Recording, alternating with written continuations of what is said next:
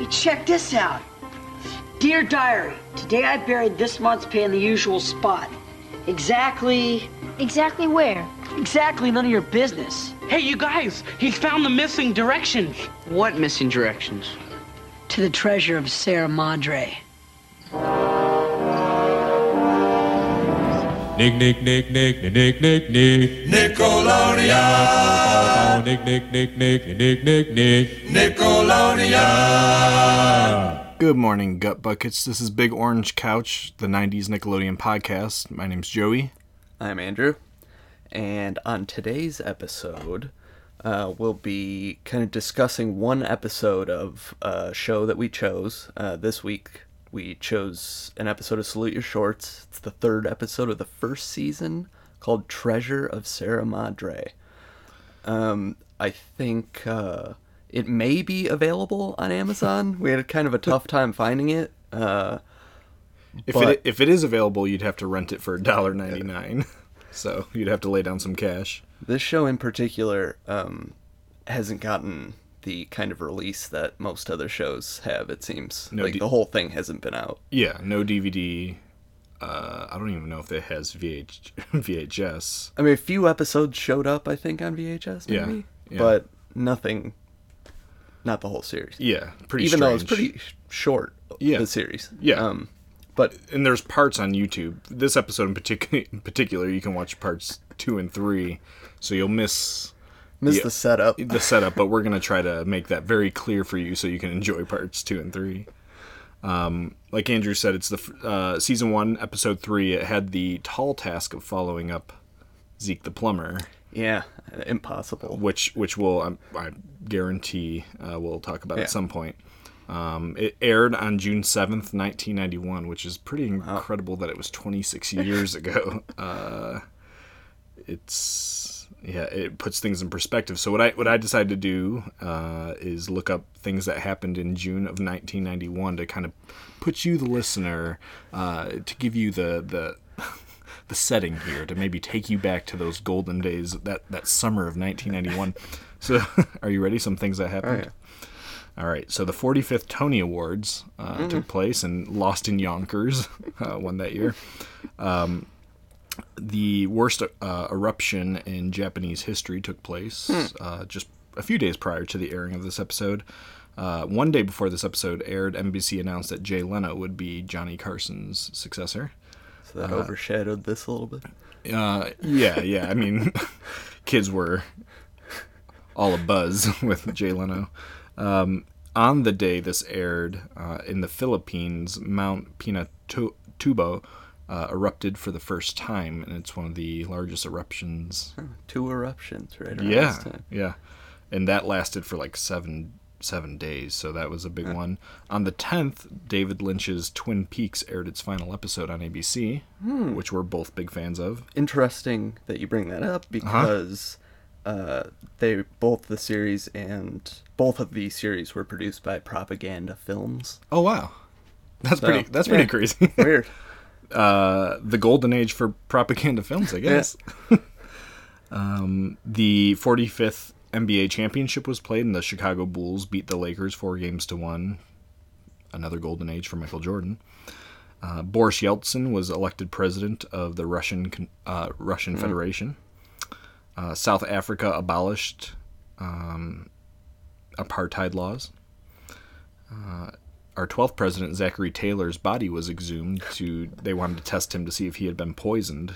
This was 10 days after the airing. Did they find out? Or he died of natural causes, yeah.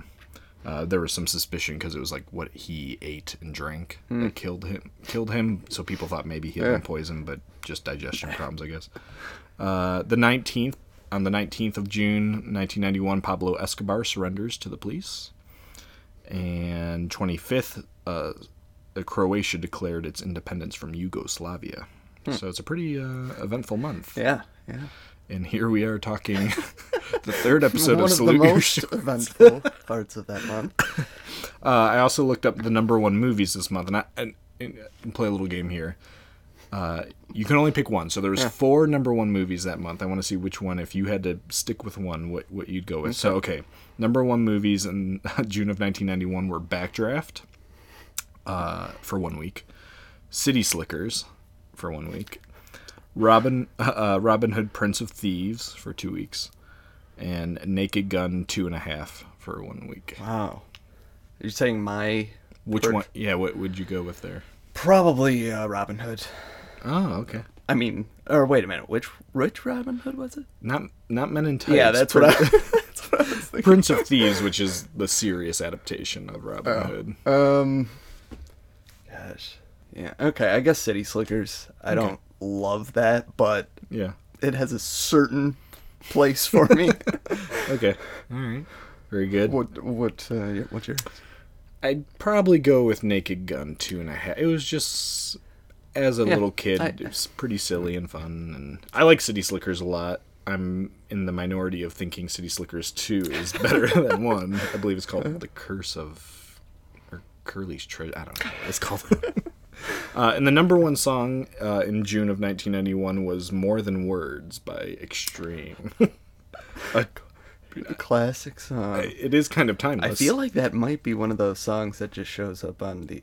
used to show up during the Twilight Zone marathon on those CD commercials, those compilation CD commercials.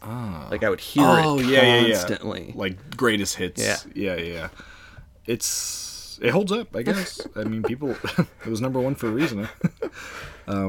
All right, so that I hope that kind of takes you back to June 1991, where you're acutely aware of what's happening in the world, but at the same time you're tuning into Nickelodeon to watch The Treasure of Sarah Madre. So you ready to talk about the episode? Yeah. All right, let's do it. I think, well, first of all, it starts out with a Dr. Khan, like bringing the kids together with one sentence, pretty much. For all seniors to join me in the lodge for an unveiling ceremony. When you get in, sit on the couch and take a look at the photograph of Miss Sarah Madre, our dearly departed dance counselor. Sit and admire her inner beauty. I was actually surprised how quickly they set up like the entire story. Yes. Like 30 seconds in the episode, you know exactly what's going on. Yeah, sometimes it seems as though Dr. Khan is just making a joke to start the episode, but in this case, he is giving you the entire I wonder, premise it almost makes me wonder if they had planned that from the beginning, or if that was like a last minute, we got to explain what's kind of happening a little bit more. Although it's not a hard episode. I guess Sarah Madre is... There's only 2 times in the episode where they really get into who she is, so this being one of them. So that itself is kind of weird. Yeah. I mean, almost a little too, not morbid exactly, but a little bit on the edge for Nickelodeon, like the dead counselor. Like, it's all around that. Dr. Khan starts with this strange call, which is to pretty much come to the lodge and sit and stare at her picture over the fireplace and behold her. To remember her, I guess. Even though none of these kids knew her, I don't think, because... It sounded like... Yeah, she died a year before this... If we're to believe this episode is airing in 1991 and taking place in 1991, she would have died in 1990. I thought they... Oh, okay. No? Or much older? Now I can't remember. I thought it was like 70s, but I didn't... You know what? The picture's black and white, so maybe. I think you're right there. Yeah, one way or another, these kids don't know who Sarah Madre is. But they all gather in the lodge. They're sitting on the couch, blankly staring at her picture, which is pretty funny. They all thought took it very seriously. All showed up at the same time. Which I never thought about it as a kid, but they're being very obedient to Dr. Khan's announcement, who we never see, but he's pretty iconic if you like Salute Your Shorts. That's when Budnick and Donkey Lips walk into the lodge, and that's when trouble starts. So Budnick tells Sponge to catch a soccer ball, which I have no idea why Budnick wants Sponge to catch the soccer ball. Well, do you think it's a we setup? Find out. Yeah. Okay. All right. I didn't know if it was that deep, honestly. But okay, so Budnick throws the soccer ball, which hits the picture of Sarah Madre, which shatters to the floor. Think fast. I always think fast. My brain synapses.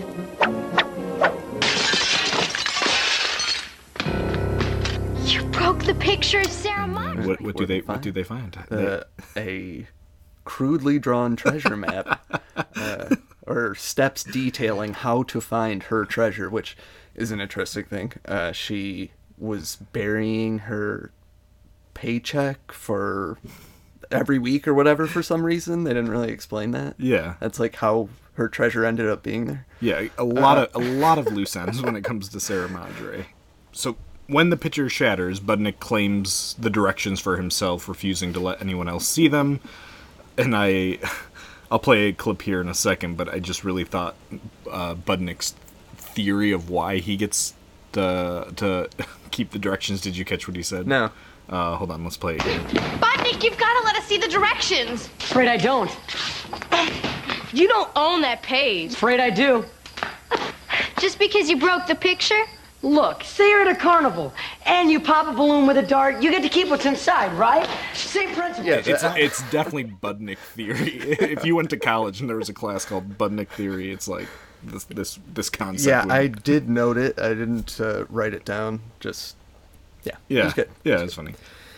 So what? So I guess that sets them off. Yes. I mean, that's like the premise right there. Right. So we Happens know right off the bat. we know who Sarah Madre is. We know she has a supposed lost treasure. They have the map. Kids are intrigued. Which the whole treasure map I like. Yeah. Just the whole for a kid's adventure. You Yeah. know? Classic. Yeah. Classic kid adventure. Yeah.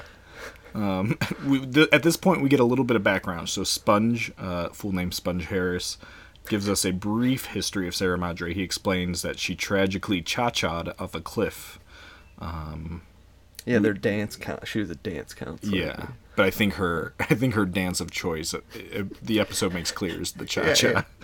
Yeah. And he's telling this to Michael Stein, who, if we were watching this in order, he's the newest camper to Camp Anawanna that year. It started out. I'm not sure. I was looking at the episode order. There's a pilot. Yeah, I'm not sure if I've ever seen the pilot. Yeah, I don't think I have either. I don't know if they aired. It didn't have much information about it, from what I can tell. So No, yeah, I don't think so. But yeah, he's the newest. But he's the new guy at Camp Anawanna. So Michael Stein, he's kind of listening to the story, and one thing I thought was really weird was, what he says here. Tasty looking babe. There was just something really off-putting about Michael referring to Sarah Madre as a tasty babe. Oh, yeah. Yeah, that was good. The picture, I mean, this is not an offensively bad-looking lady or anything like that. She's perfectly fine, but it's this, I don't know how old they are, 12 or... Quite young. Pretty young, middle school, maybe a little older than middle school age, and... It definitely stuck out at me as something that maybe they wouldn't say today on something. Yeah. He does have a line here. I can't remember exactly when it came, but it's right around here somewhere. Yeah. We don't need no stinking badges. Badges? We don't need no stinking badges. Yeah. That's apparently a nod to the movie that this was apparently titled after. The Treasure of the Sierra Madre. Okay. Oh, yeah. I just never put that together. Okay. But that was like the classic line in the movie. So go back to that. It seemed a bit forced, so that makes sense a little bit, yeah. Then we cut to Ugg, our favorite camp counselor. Ugg is busy landscaping the baseball fields to prepare it for pitchers for the new brochure. So Ugg is keeping kids off, and as always, Ugg is really eager to please Dr. Khan. Hey! What are your dirty feet doing on my clean grass? Budnick found the I don't want to hear about it. They're coming to take pictures for the new brochure on Saturday, and Dr. Khan wants to make sure everything's perfect. You're stomping on my grass. Just take off your shoes and get off my playing field. I Go ahead. really love his storyline in this, even though I don't think we get enough of it quite. I could use like one or two more short clips over to him, but him cutting the grass with scissors and measuring it, it's it's a great...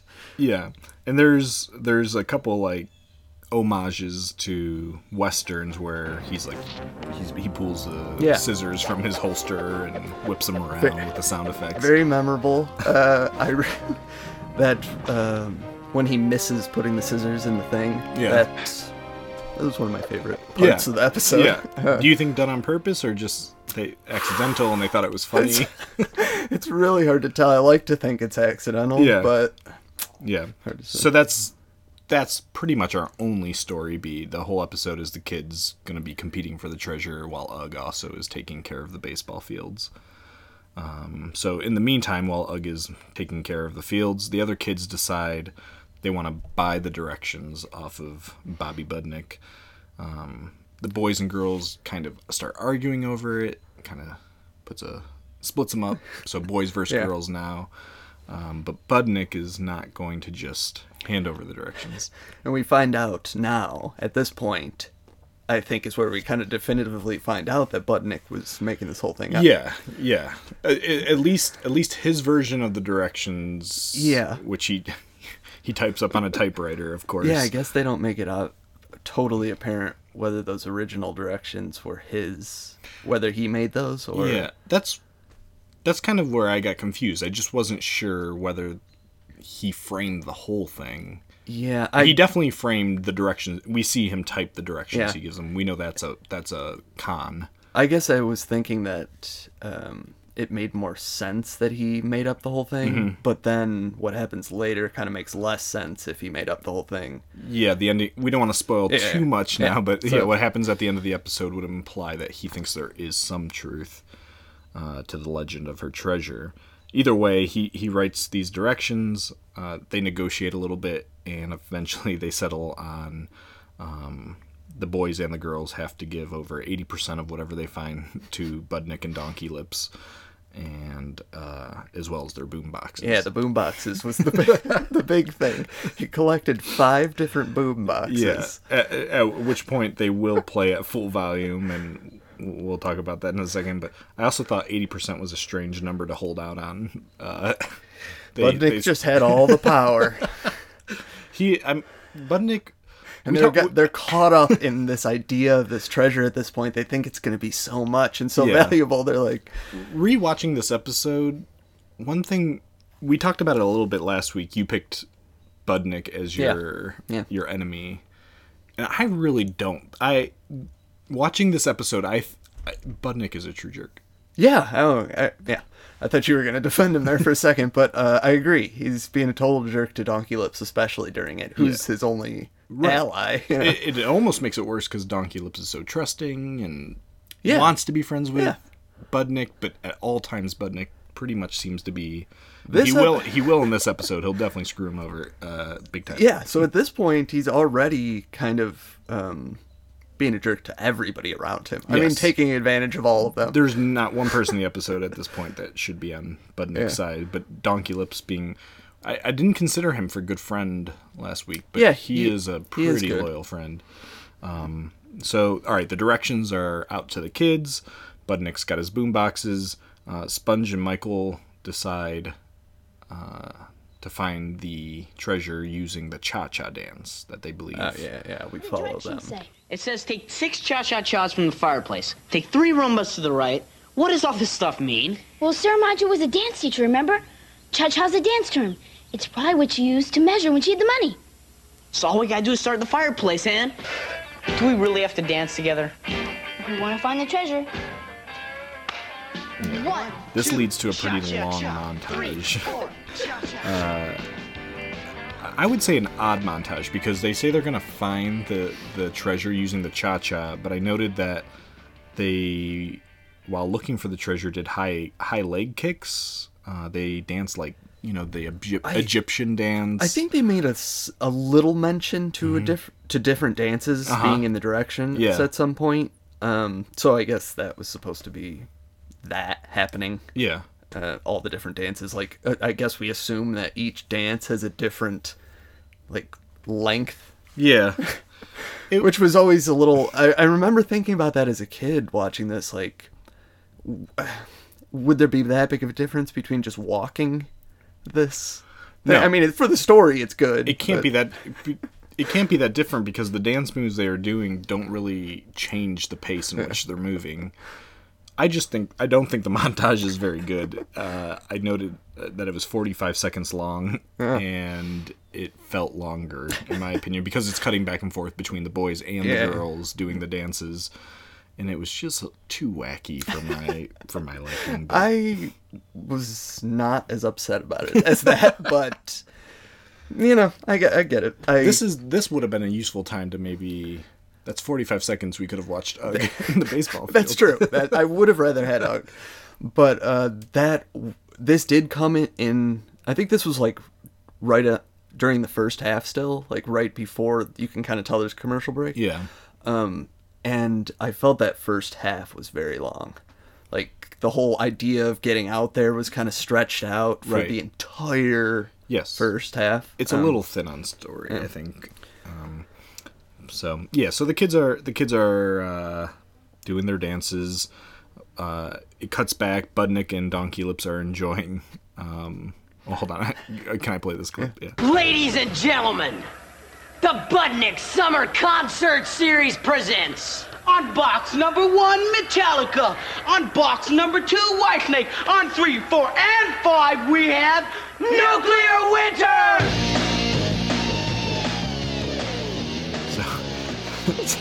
So that's the Budnick Summer Concert Series, which featured such bands as Metallica, Whitesnake, and Nuclear Winter. Yeah. That was the only band that, until today, I wasn't sure was a real band. Mm-hmm. I mean, I looked it up. I was like, oh, I guess this was a real thing at the time. But the song they played in the episode is definitely not Nuclear Winter, right? The song right here.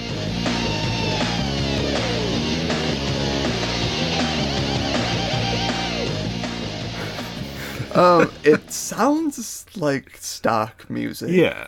But I guess I don't know for sure. It's interesting. It's interesting though because it would be shocking if they had the money to put a real song by anybody into it at the time. That's true. That's true. But what I found odd is that Don Gillip says Metallica and Whitesnake as if they're just common, peasant, the openers, and then they go bazonkers for Nuclear Winter. That must have been like one of the writer's favorite bands or something. Yeah. So they're living it up. They got all 5 boom boxes around their cabin, which was a little odd. I mean, you didn't actually hear all the bands trying to compete for sound space. Yeah. But whatever. Yeah. Goofy. So then at the same time that Budnick and Donkey Lips are rocking out, the girls and boys are starting to realize now that they've been set up. Well, they run into each other. Yeah. And so they realize they have the same... They both receive sets of directions from Budnick. They've both been set up. Interestingly, their first move is to split up. Yeah. Yeah. Like, the moment they find out, it's like, all right, we'll all, go our own ways. Yeah. Didn't really make that much sense. But I liked the ensuing, dirt fight and stuff, I didn't like it. Oh, I thought it was good. For the sequences I didn't particularly enjoy, that felt like they were dragging, I tried to record how much time they took. So it was just a lot of bickering, and it took about 3 minutes from the time they realize something's going on. They start yelling at each other, then they start digging, then they start throwing dirt at each other. Again, if we just had a clip over to Ugg during this, it really would have pulled things together, I think. It would have felt like more time was passing for the kids, and you came back to them. Right. And we would have got more Ugg, And I think a treasure hunt should be interesting enough that you don't need a lot of the boys and girls fighting. To me, that's not as entertaining as if you were just to actually have a treasure hunt episode. I felt like that was the kind of catalyst to move the story in another direction. Yeah. Breaking them all apart to bring them all back together. Yeah. Force them to work together, to learn how to work together. Yeah. So that's nice, I guess.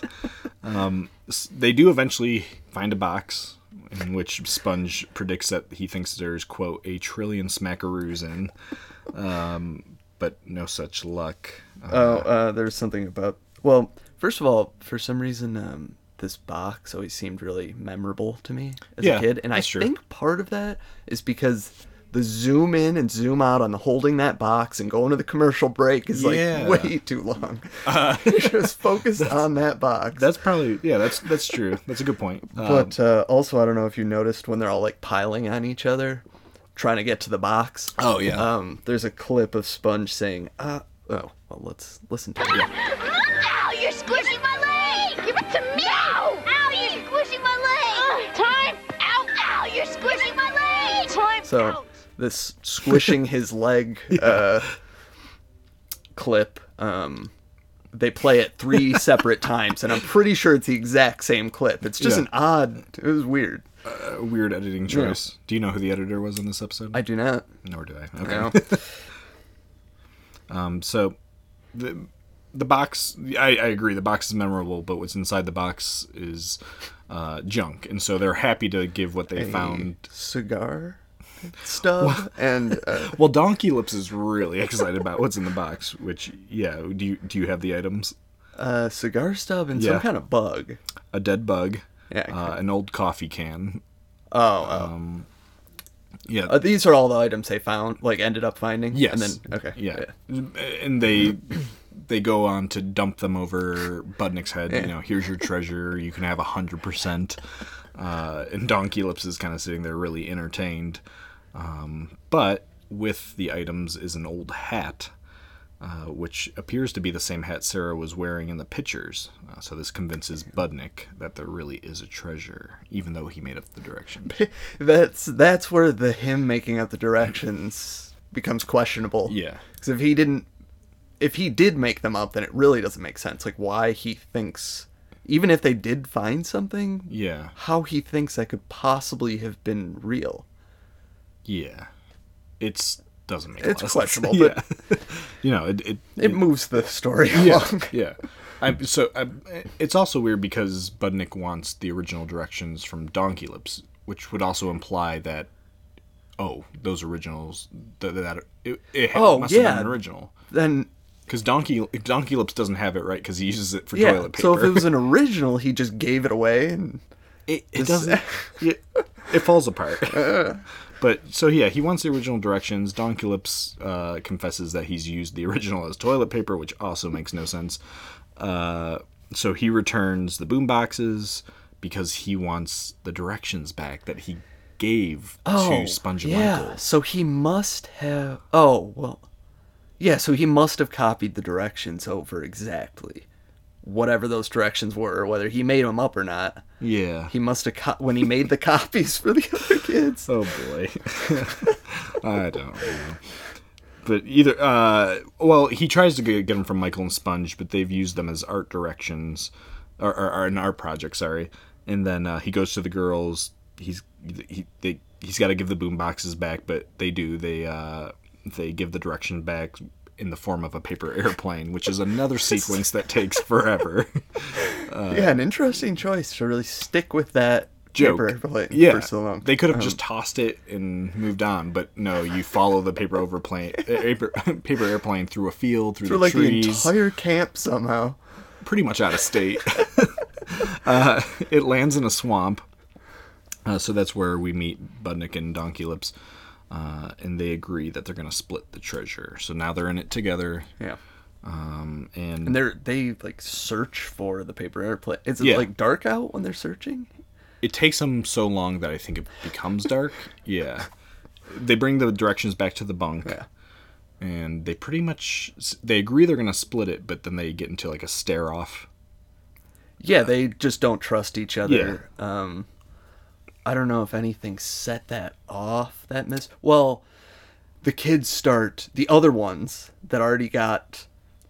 I think they don't outright say this until later, but you see the other kids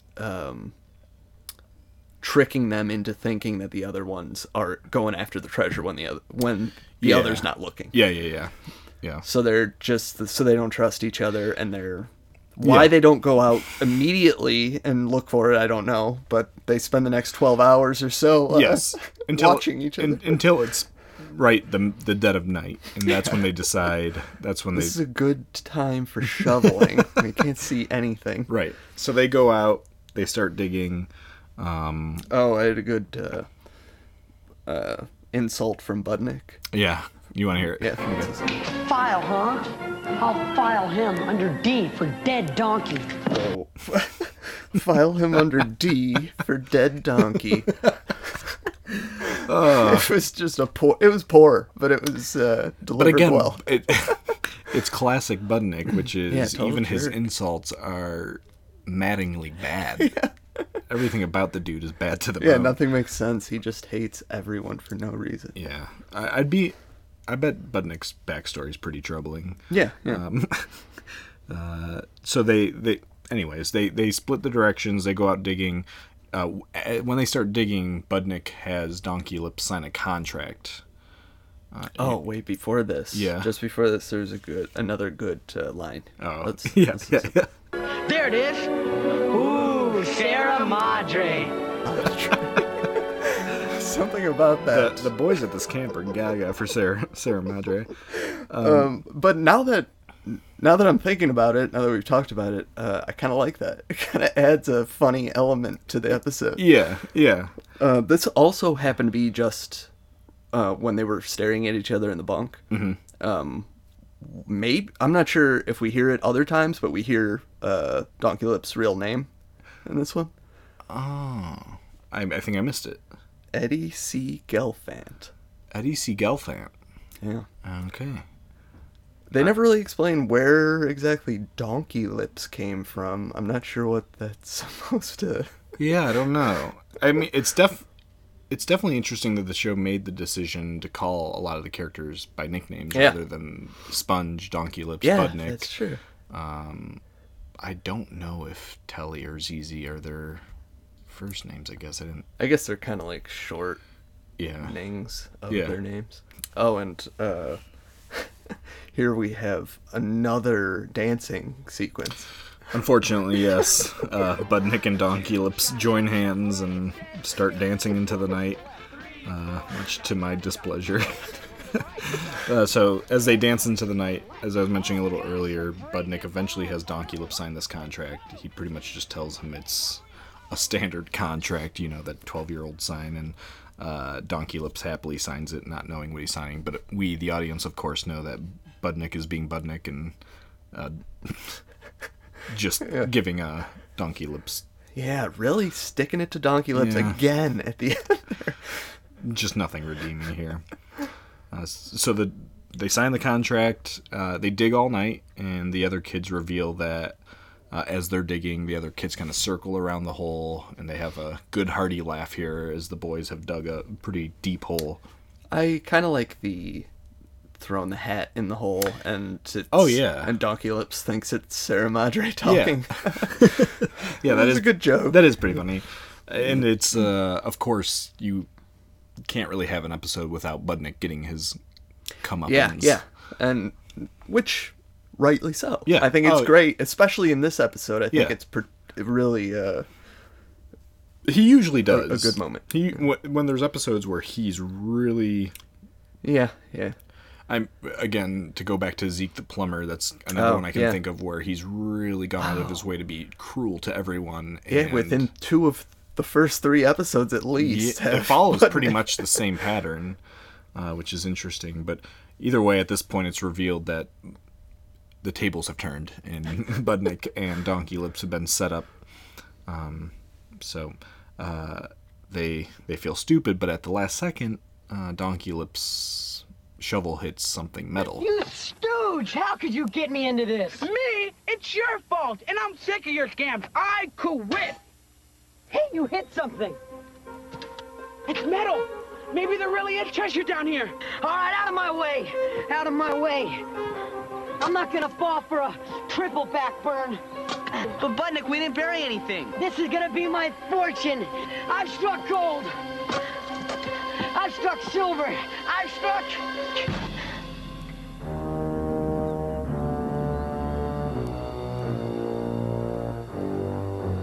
a water main. So water starts spraying everywhere, which leads to Budnick and Donkey Lips kind of scrambling to get out of this hole, but it's too wet, so they're, making a mess, and the water is, we now see, coming out of a giant hole in the middle of Ugg's baseball field, which, to me, is kind of the highlight of the episode here. Even though the episode did very little to reward us with Ugg's effort to take care of the baseball field, we now see Ugg about to, just explode. A perfect reaction. That anger, and they close up on his eyes, just unable to react. He's so furious. Yeah, Ugg, the guy who plays him, Kirk Bailey, he was really perfect at being the adult surrounded by children who really wanted to play it cool, but was damaged a little bit, and so had some anger issues. And he's very animated. Good with that stuff. Real animated stuff. I think there are parts of Salute Your Shorts that don't hold up the way you kind of imagine in your head, but a lot of the performances are really good. Yeah. Kids, but Ugg in particular is very funny. Yeah. I am glad that Donkey Lips got out of the hole. I mean, the timing was a little weird, but I think it's believable enough. Yeah. I'm glad that he got away, that it was just Budnick that got caught. Yeah. It's a good feeling. So, Ugg is not pleased, of course. That's why I thought, a little bit more Ugg during the episode. By the time you get to that point, it would really be, a payoff. Yeah. It still is, but it would be more so. It would have been delightful to watch Ugg just manicure this field. Yeah, they could have come up with a couple more funny things. You hit tricks that he was using to take care of it, or even photographing the field would have been fun to watch. This actually kind of makes me think of the Pete and Pete, where his dad's taking care of his lawn. Yeah, the July 4th. And I think that they did it a little bit better. In terms of the stakes. And what was at stake. Building everything up, and you seeing him do a lot of different things to the yard. That's a really good point, that this is an okay episode, but the payoff would have been more rewarding had you felt, I don't know, a little more bad for Ugg. You just needed to spend more time out there with him in the grass to really care by the end. One thing I'm just thinking of now is those directions. Did the kids purposely set them up so they'd end up in Ugg's field? That was what I came to believe. Because that's pretty mean of the other kids. Totally messed up Ugg's field just to catch Budnick. I mean, they never really give Ugg a break, but that seems particularly cruel. Ruthless. Yeah.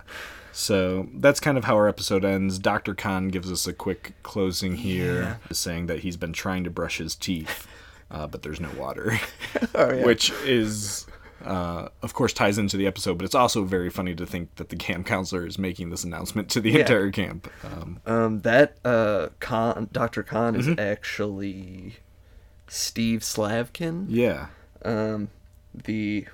Is he the executive, or he created? He's the creator, Steve Slavkin. And I watched a little interview with him talking about it, and he said that Dr. Khan came out of having to fill an extra minute of airtime, and so he would go in and do a couple jokes as him. Yeah, ending every episode with just Dr. Khan and that kind of fun music playing behind it. A lot of times he just rattles on. It's his voice is really memorable. And I think that's something that probably ages better with time. As an adult, I find it funnier than I think when I was a kid, which was when Dr. Khan started talking, I was pretty much turning off the episode. You just didn't really think about it. But I think that might apply to Ugg too. Just being older, appreciating the older characters now, what they're doing. Yeah, Nickelodeon definitely had some pretty weird adult characters. So that kind of concludes our episode. But we want to do something here called Bios, Trivia, Ratings, and Stray Observations. Hi, this is Bios, Trivia, Ratings, and Stray Observations. All right, So we're going to start with bios. We're going to talk a little bit about the people in the show, maybe what they're doing now, or what other stuff they have done. Do you want to start? I really didn't look up any. All I had was Steve Slavkin for this. Oh, Slavkin. Yeah. Did you find anything else he had been a part of, or? He did a couple episodes of some other random shows. The Extreme Ghostbusters was like the most like the thing that you might know. Yeah. I did see he did one episode of Even Stevens. Oh, I guess I missed that. That's interesting. Yeah. But he's mostly a writer. Writer, yeah. Mm-hmm. So just for bios, I figure we'll probably talk about Salute Your Shorts again sometime, so I'm not going to talk too much about the kid actors, but I was interested in some of the people behind the camera. So I looked at Larry Lipton, who directed the episode, and Larry Lipton directed 3 episodes of Salute Your Shorts. He did this one. He also directed Donkey Lips and Sponge Weigh In, which I think is a pretty memorable episode. That's that's Donkey a great Lips one. is trying to lose weight so he can get the lobster dinner. Yeah. And then he also did Toilet Seat Basketball, which is where Telly is running the Camp Anawanna basketball team, but nobody's trying, and they don't like her because she's so mean, so Budnick becomes the coach. That one I don't remember. We're going to talk a little more about that one in a second when we talk about ratings. But so those are the 3 episodes he did. I think this one and Donkey Lips Weighs In are pretty memorable. Yeah. The director also he's mostly worked in recent years as an assistant director. So he worked on the original. He was the assistant director on the original Teen Wolf. Which is cool. And then he's done some assistant directing on Walker, Texas Ranger, and the new version of Knight Rider, which is unfortunate. But so that's all I could find on Larry Lipton. I also saw the other writer on the episode besides Slavkin was a guy named Thomas Hill, and I just wanted to bring him up because I saw that he wrote we'll probably talk about it at some point, one of my favorite episodes of Pete and Pete, which was The Call. Yeah. Wow, that's a great one. With that in your credits, I can't believe he hasn't done more. But was it just this and that? Or what? Or he just had a few credits? He wrote 2 episodes of Salute Your Shorts. The only episode of Pete and Pete he wrote was The Call. Wow. Yeah, that was good enough to wonder what, like, somebody just missed him or something. Yeah. If you guys don't remember The Call, that's the episode where it's the phone that won't stop ringing in the middle of an empty lot, which is we'll definitely talk about that episode one day. It's just I think it's great. The producers on the show, a guy named Tim Clausen, he's also been a production manager on some pretty big movies actually: Silver Linings Playbook, Death Proof, Being John Malkovich, and let's see, Thomas Hill with Steve Slavkin wrote a book that the show was based on. It's called Salute Your Shorts: Life at Summer Camp. Oh, this was before the show? Yeah, and this is how they kind of got to doing the show. Like, they had this and then pitched it, I guess. And that's pretty interesting. Yeah. Cool. Yeah, that's all I had for bios. I just looked at director, writer, and producer. We'll talk about Salute Your Shorts again, and we'll talk more about kind of what the kids are up to. Some of them are still acting, some of them are lawyers and things like that. But yeah. All right, so then let's move on to any trivia you had. I just have one little piece. Apparently, and I've seen this mentioned multiple places, apparently a rubber chicken with a cigarette in its mouth was at least on the set for every episode. There seems to be some debate as to whether it appears in every episode. I didn't see it. I was looking for it in this one, but supposedly it was there, so it's in some episodes at least. It's the equivalent of Superman and Seinfeld. Yeah. Where you're just apparently it's somewhere in the episode. Yeah. That's cool. I didn't really find any trivia. There's just not a ton out there for Salute Your Shorts, but I did pay attention to some things. I just was interested to see what your answers would be to these. So how many kids or adults in the episode were wearing Camp Anawanna shirts? Oh boy. I definitely did not make a note of it. I'm gonna say, I figure there's like 6 or 7 of them total.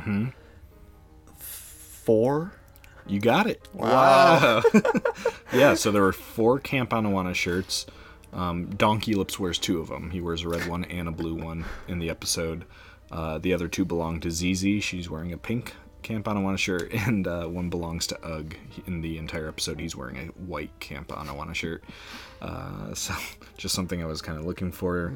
I guess some trivia might be super obvious, but maybe not.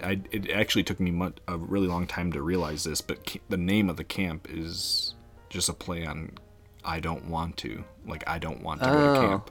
Camp Anawanna. Yeah, I've never heard of it? No.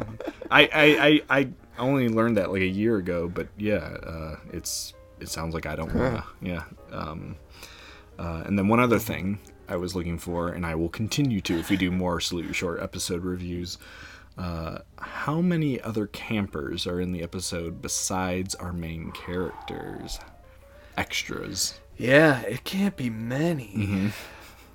I'm not sure if there were any in this episode. They're really tough to spot, but there are some. Okay, I'll just say 3. 4. Yeah. 4, yeah.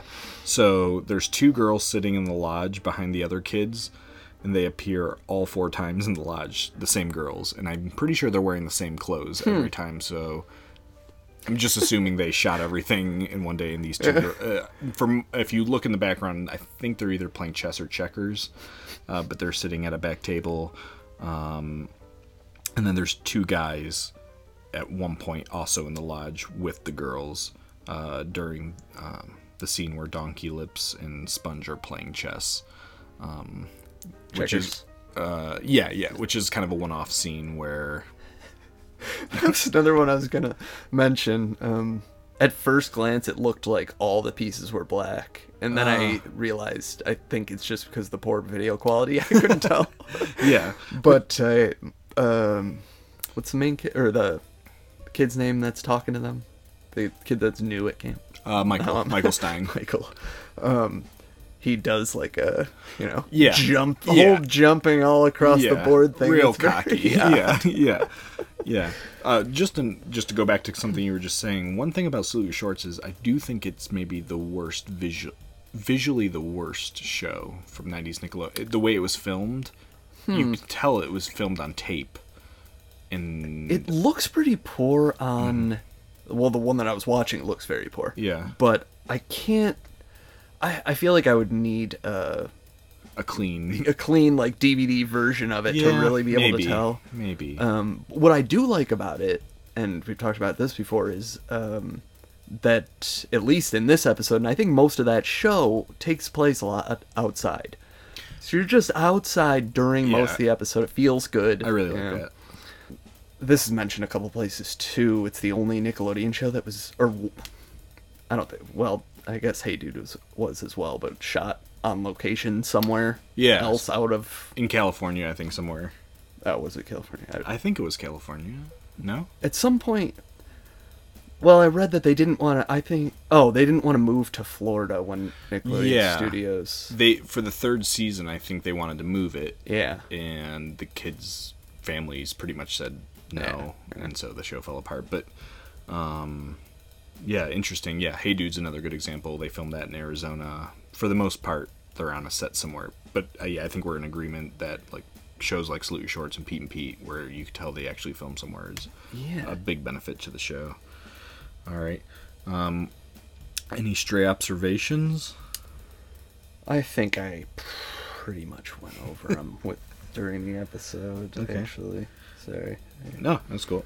Couple things I saw was a question Donkey Lips poses to Sponge I thought was interesting, was how much money he would need to buy a Captain Pluck's Hacienda franchise, which I am assuming is a made-up franchise, but it just struck me that Donkey Lips is already planning to be a restaurant owner, and also that Budnick is going to use his money. Did you catch what he's going to use his money on? I caught one of them, the personal hovercraft. The hovercraft, yes. I forgot what the other two were. he also wanted a milkshake dispenser, which seems like you don't need to find a treasure. Yeah. But Budnick shooting for the stars. All right, let's move on to ratings. IMDb rated this episode a 7.9, which is actually pretty good on IMDb. To give you that for Salute Your Shorts, that's pretty much dead middle. So I looked up the lowest rated episode and the highest rated. Yeah. The lowest rated episode actually was one of the Larry Lipton directed episodes, Toilet Seat Basketball, which was rated 7.2. So that would be the low mark, 7.2. And the high mark is a tie between Zeke the Plumber and Sponge Goes to the Movies, which were both 8.7. I do like Sponge Goes to the Movies. Where they sneak out and he has a date. And, yeah, that is very good. That's a good one. So 7.2 being the lowest, 8.7 being the highest. This episode was 7.9, which would be average for a Salute Your Shorts That's episode. Pretty high, though. I mean, in the in world the IMDb world, rating, it's practically like top 500. But we're going to talk about our ratings. So we've decided for our ratings we're going to do what? Krebs stars. Krebs stars.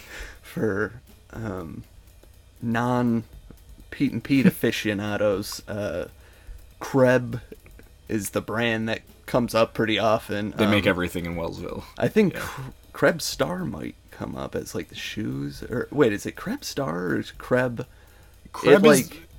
It's like a prefix to a lot of things, right? Kreb pretty much comes before every... It's the company that makes all their product. All or their like everything they use, pretty much. Guitar, radio, microphone. Underwear. Yeah, everything. Kreb is... So we figured our ratings would be Krebs stars. Yeah, Krebs stars, perfect, and I think. We're going to do them out of 5. Yeah. So with halves. Yeah. Yeah. So I'll start. I liked this episode a lot. I feel like it had a lot of low points, but I gave it 4 out of 5 Krebs stars. Man, that's way too high. I don't think so. Oh well. I really liked. I think the premise of the episode really was the deciding factor for me. Okay. I just loved the treasure map, the treasure hunt. Plus, Ugg's storyline is great. Even though you don't get enough of it, I still love it.